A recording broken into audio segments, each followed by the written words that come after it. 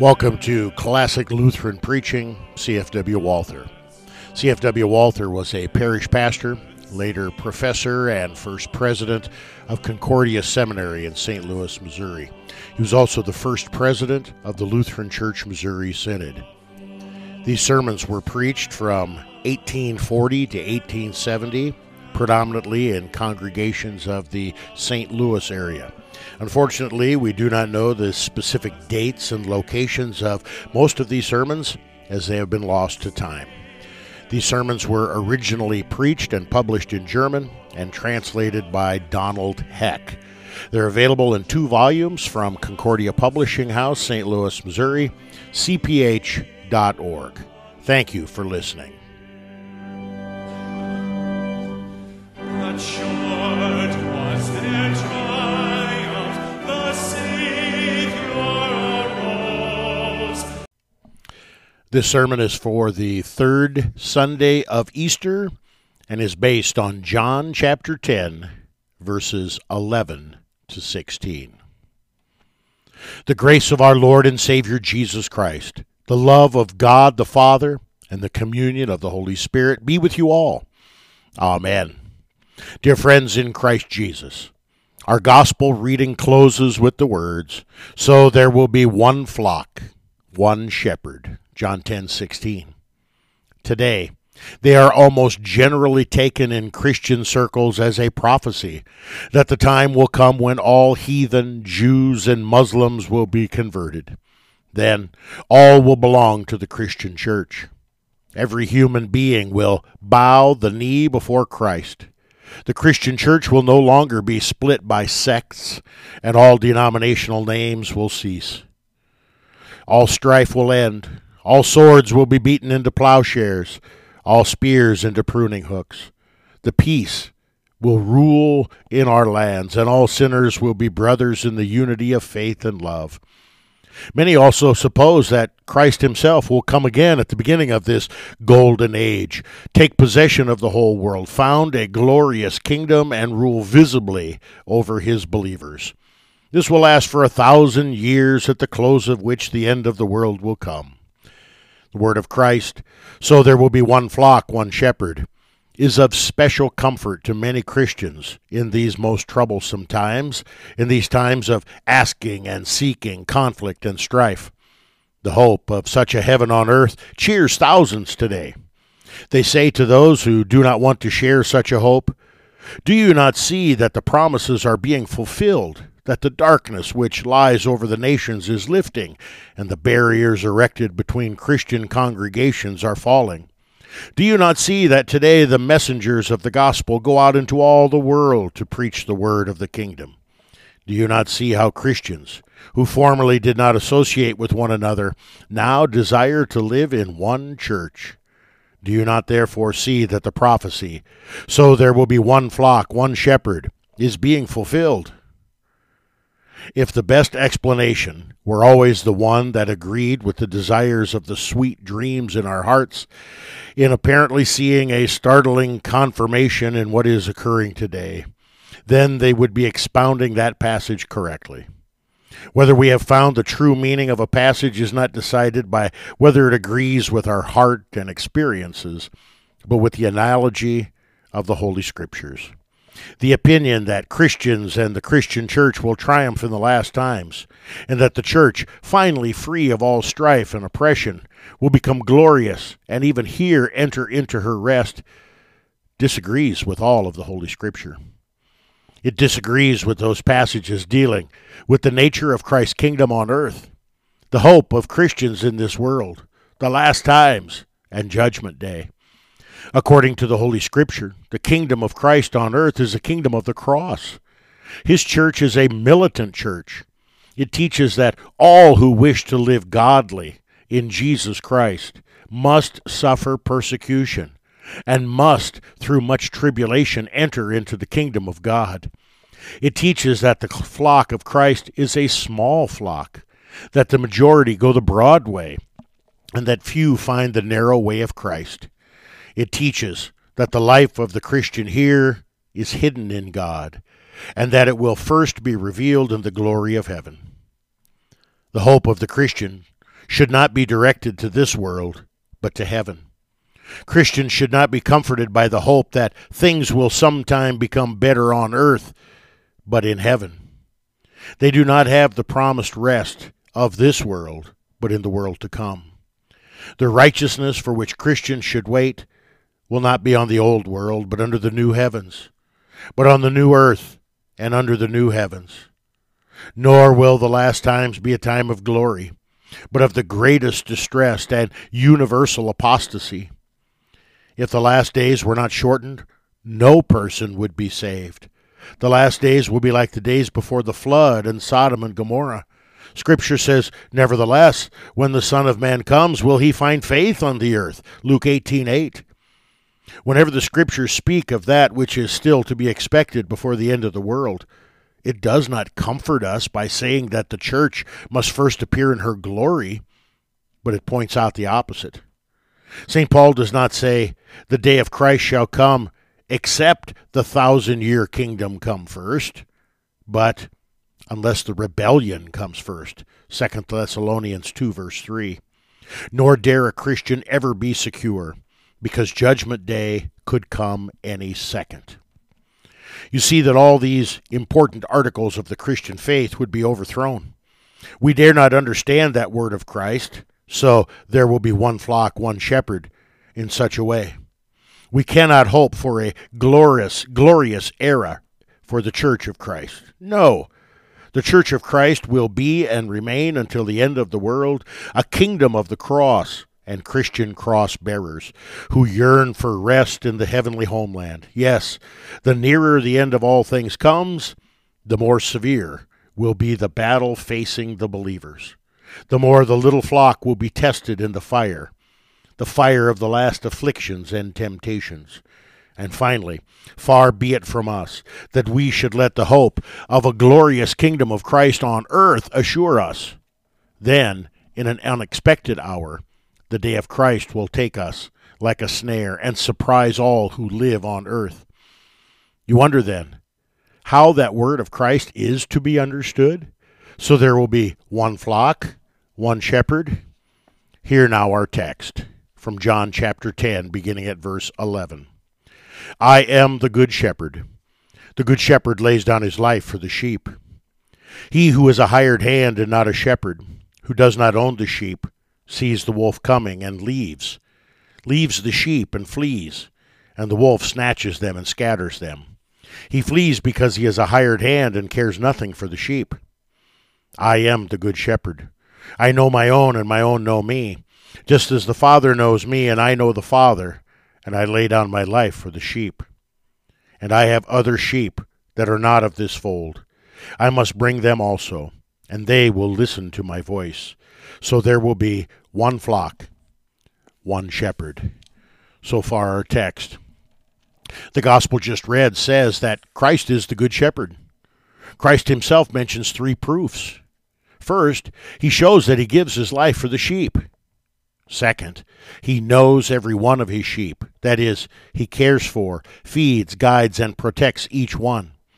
And finally, he goes after the lost and wandering sheep and tries to bring them back to his flock, for he says, "And I have other sheep that are not of this fold. I must bring them also, and they will listen to my voice. So there will be one flock, one shepherd." Let us today dwell especially on this last point of Christ's pastoral office. There shall be one fold and one shepherd. We seek one, the true meaning, and two, the correct application of these words. Christ says, so there will be one flock, one shepherd. In order to understand these words properly, we must go back into the times before Christ. That which Christ prophesied had not yet occurred. In the times before Christ, we find mankind divided into two flocks. The one group was the huge number of heathen nations who went to hell without the knowledge of salvation, without the promise, without hope, in short, without God. The other flock was the family of the patriarchs, and finally the nation of Israel. God himself had elected them, revealed himself to them, instituted a covenant of grace with them, sent prophets to them. To them he had given his word, and especially the promise of a Messiah, a Savior from sin, death, and hell. The huge number of heathen were like a flock that wandered about and languished in the desert of the world without a shepherd. On the other hand, Israel was a flock that was shepherded on the green pasture of God's word and was given to drink from the fresh waters of his promises. God's flock was also strictly separated from the heathen through a distinct descent, a distinct country, and a distinct law. Though before Christ's coming, there was a great and high dividing that separated God's flock from the rest, through his prophets, God revealed long before Christ's coming that this dividing wall would not last forever. In time, it would fall. The heathen would also share in the promised salvation, and thus there should be one flock and one shepherd. God had said to Abraham, "In your offspring shall all the nations of the earth be blessed." Genesis 22:18. Dying Jacob said, "The scepter shall not depart from Judah, nor the ruler's staff from between his feet, until tribute comes to him, and to him shall be the obedience of all the peoples." Genesis 49:10. David said in Psalm 72, speaking of the Messiah, "May his name endure forever, his fame continue as long as the sun. May people be blessed in him, all nations call him blessed." The prophecy in Isaiah 2 agrees with this. "It shall come to pass in the latter days that the mountain of the house of the Lord shall be established as the highest of the mountains, and shall be lifted up among the hills.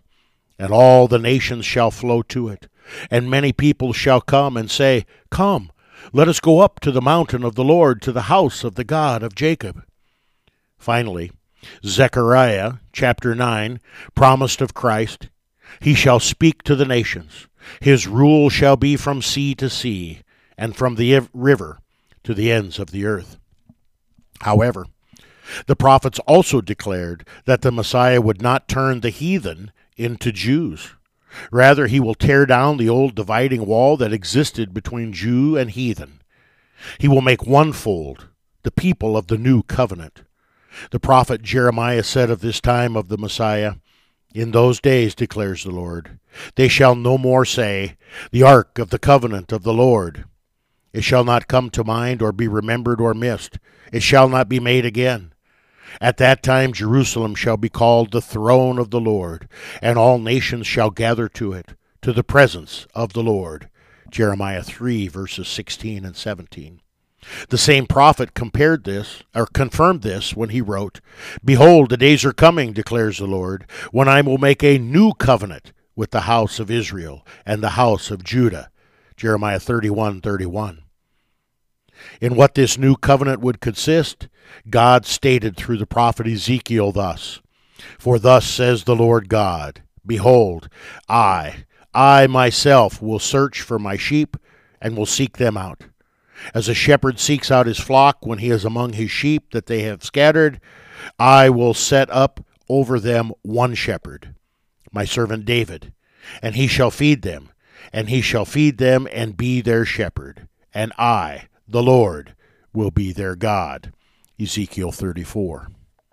Now, if we compare these predictions of the prophets with Christ's word, "And I have other sheep that are not of this fold, I must bring them also, and they will listen to my voice, so there will be one flock, one shepherd," the true understanding of Christ's words become clear. He really wishes to say, "You see, I am the good shepherd whom the prophets have promised. Although I am sent only to the lost sheep of the house of Israel, I am not sent for them alone. The whole sinful world is the flock, which I want to take to myself, and whose shepherd I want to be. Therefore, I have other sheep that are not of this fold. They are not the people of Israel, not of the Jewish church. They are the poor lost heathen who hitherto were outside the commonwealth of Israel and strangers to the testament of promise. I must bring them also. I must open the barriers that have separated them from the people of God, that they may come, and they will listen to my voice. I will have my word preached also to them, and they will accept it in faith. Hence, there will then be one flock, one shepherd. The former difference between Jews and heathen will cease, for I will build one church, which is no longer tied to one distinct nation, one distinct land, one distinct law. The whole world will be the ship of my church, and heaven will be her harbor. In all places she will open her gates wide through baptism, and through her the believers of all nations will enter as one people. You see, the promise of one flock and one shepherd will not go into fulfillment in the future. From the moment the Holy Spirit revealed to the disciples that God does not regard the person, but that in all nations whoever fears God and does righteously is accepted, that the heathen must not first become Jews in order to belong to the people of God, that every person becomes a citizen with the saints and belongs to God's household through faith in Christ. When the apostles turned to the heathen and said, "Come, for all things are now ready." When this call of God spread from land to land, when everywhere great crowds of heathen believed and were baptized, when in all places and corners of the earth Jews and Gentiles gathered in one spirit and one faith, when all tongues of the world praised God, the Father of our Lord Jesus Christ, then had happened what the Good Shepherd had announced beforehand as the work that he had come to complete. Then he had attracted the other sheep that were not of the fold of the true Jewish church. They had heard his voice. There was one flock, one shepherd. No land, no river, no sea, no mountain, no language, no system, and no climate sets limits now to the elect flock of God. Through faith in Christ, millions of people from all nations, ages, peoples, and stations were now united into one congregation, which is of one heart and one soul under the invisible Lord and Head, Jesus Christ.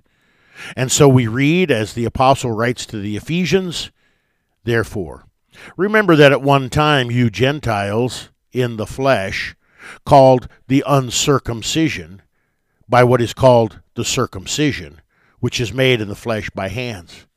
Remember that you were at that time separated from Christ, alienated from the commonwealth of Israel, and strangers to the covenants of promise, having no hope and without God in the world. But now in Christ Jesus, you who once were far off and have been brought near by the blood of Jesus Christ. For he himself is our peace, who has made us both one, and has broken down in the flesh the dividing wall of hostility. He came and preached peace to you who were far off, and peace to those who were near. For through him we both have access to one Spirit, to the Father." Ephesians chapter 2. He also writes in his letter to the Romans, "For there is no distinction between Jew and Greek, for the same Lord is Lord of all, bestowing his riches on all who call on him. For everyone who calls on the name of the Lord will be saved." Romans 10, verses 12 and 13. You see, that is the fulfillment of the promise. So there will be one flock, one shepherd. Therefore, do not indulge in the enthusiastic hope that according to these words there will still be a mass conversion to Christ before Judgment Day, a final complete union of all Christians, and that Christ will found a glorious kingdom on earth. Such a hope is not only grounded on human thought alone, it is also highly dangerous and harmful. It necessarily so blinds the eyes of Christians that he does not see the true condition of the church in these last days of affliction. It makes him uninterested in the difference between truth and error. It diverts the heart from the yearning for heaven and eternal life, and draws it down to earth with its yearnings and hopes. And finally, it hinders the daily and hourly preparedness for death and Judgment Day. Now, after we have the true understanding of Christ's word, so there will be one flock, one shepherd, the question now arises, what is the true application of these words? Permit me, in the second place, to answer that question. If it is Christ's will that all people gather into one flock, There cannot be two or more, but only one true church on earth. We really apply Christ's word correctly when we hold fast to the old apostolic faith. I believe in the one holy Christian church. We are to seek this one true church and remain with it. In our times especially, some cherish the delusion that there are many true churches. The different sects are only different divisions of the same church. Each has his truth only in a different way. Yes, today many go so far as to maintain that even the Christian religion is not the only saving faith, or that faith is of no value as long as a person acts according to his conscience, loves his fellow man, and is upright and fair to all. He will then be saved no matter what he believes. Many preachers go so far as to misuse Bible passages to extenuate such terrible religious indifference. All these ruinous thoughts that undermine and overthrow religion and piety are judged and rejected through Christ's word. So there will be one flock, one shepherd. We see that Christ has only one fold, and that he is the only shepherd of the souls of men. If a person does not belong to that one fold and is not under the one shepherd, there is no second flock in which his soul can find pasture. His soul is like a poor lamb that disappeared from the flock, wandered about without a shepherd, without pasture, without water, and finally dies. He who has not entered the church is still not on the way to heaven, is still without hope, yes, without God and the world. Moreover, we correctly apply Christ's word, so there will be one flock, one shepherd. When we hold fast to the faith that the true church is united only to Christ and his holy word. Since Christ's word has already sounded to the ends of the earth, his church is to be found throughout the world. As many in our day falsely expand the church of Christ, others, on the other hand, have falsely wished to limit it. The Roman Catholic Church ties the church and salvation to Rome and the Roman bishop. She condemns all who do not want to be subject to his supreme power and the authority of his appointed bishops. On the other hand, sectarians bind the church and salvation to their sects and customs, attitudes, works, and holy practices. They condemn all who do not want to be recast in the form of Christianity, that their sect considers the only true one.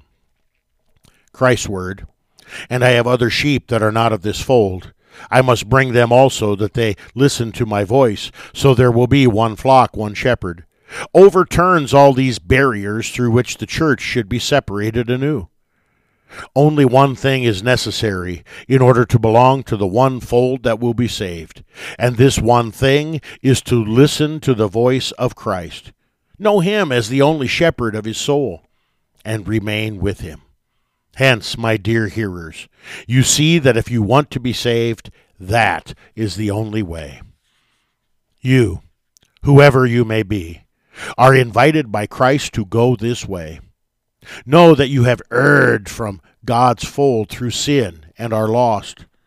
Hear Christ the Good Shepherd calling to you in his word, I am the Good Shepherd, come to me, and he who comes to me I will not cast out.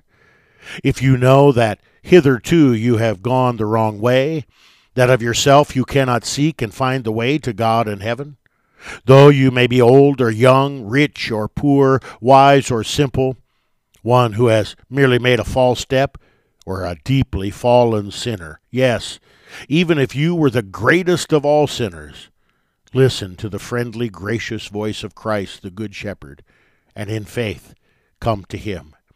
You will then belong to the one fold under the one shepherd. Let the others go another way. You remain on the way that your shepherd leads you. You will be saved. Let the others pin their hopes on other things, on their works, on their sanctification, on their pious practices, struggles, and improvements, feelings, experiences, and the like. Pin your hope on your Lord Christ.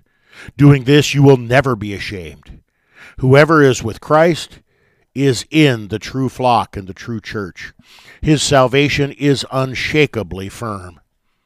Finally, We really apply Christ's words, so there will be one flock, one shepherd, when we use our gifts, callings, and circumstances to see to it that the promise is fulfilled in our day. Although Christ has most gloriously fulfilled his word through his apostles, he does not want to stop fulfilling it as long as he prays for grace for the world. It is Christ's gracious will that his shepherd's voice resounds ever louder, where countless hosts of unfortunate heathen still wander about without God and hope. He wants more and more to be led to the green pastures of his church and added to his blessed flock. It is also Christ's gracious will that the flock which has already answered his call be ever more closely united in him, and every hedge which Satan has built between sheep and his flock be broken down. And Christ wants to do that through those whose eyes he has opened to see the misery of the heathen. Oh, my dear hearers, recognize your holy calling in doing your part, so that evermore you may be called to Christ's flock. Diligently consider the unspeakable misery of the poor heathen in your prayers. Do not forget to support the great work through your generous gifts. Let the misery of all Christendom touch your heart. She should be a flock that rests peacefully about Christ, the Good Shepherd. But look at her fold. Ah, it is a battlefield. What lack of union!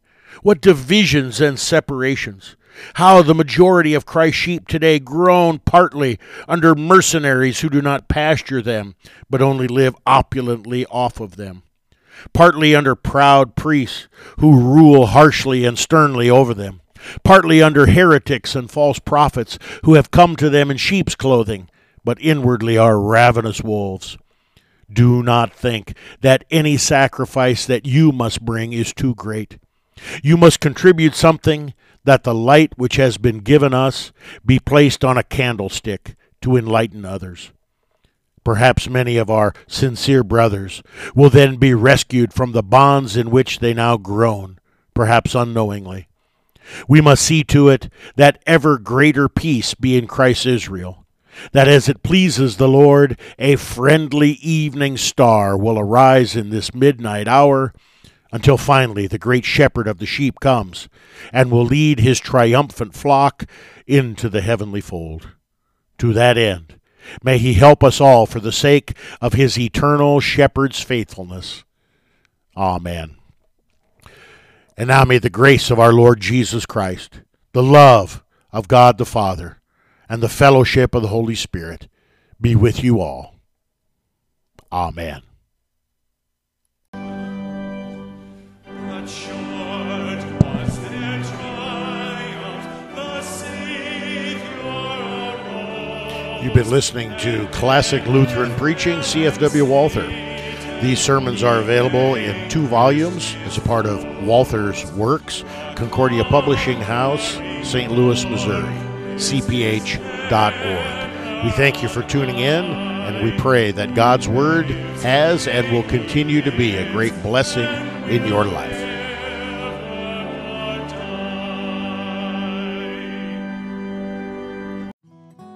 You are listening to KNNALP 95.7 FM, Lincoln, Nebraska.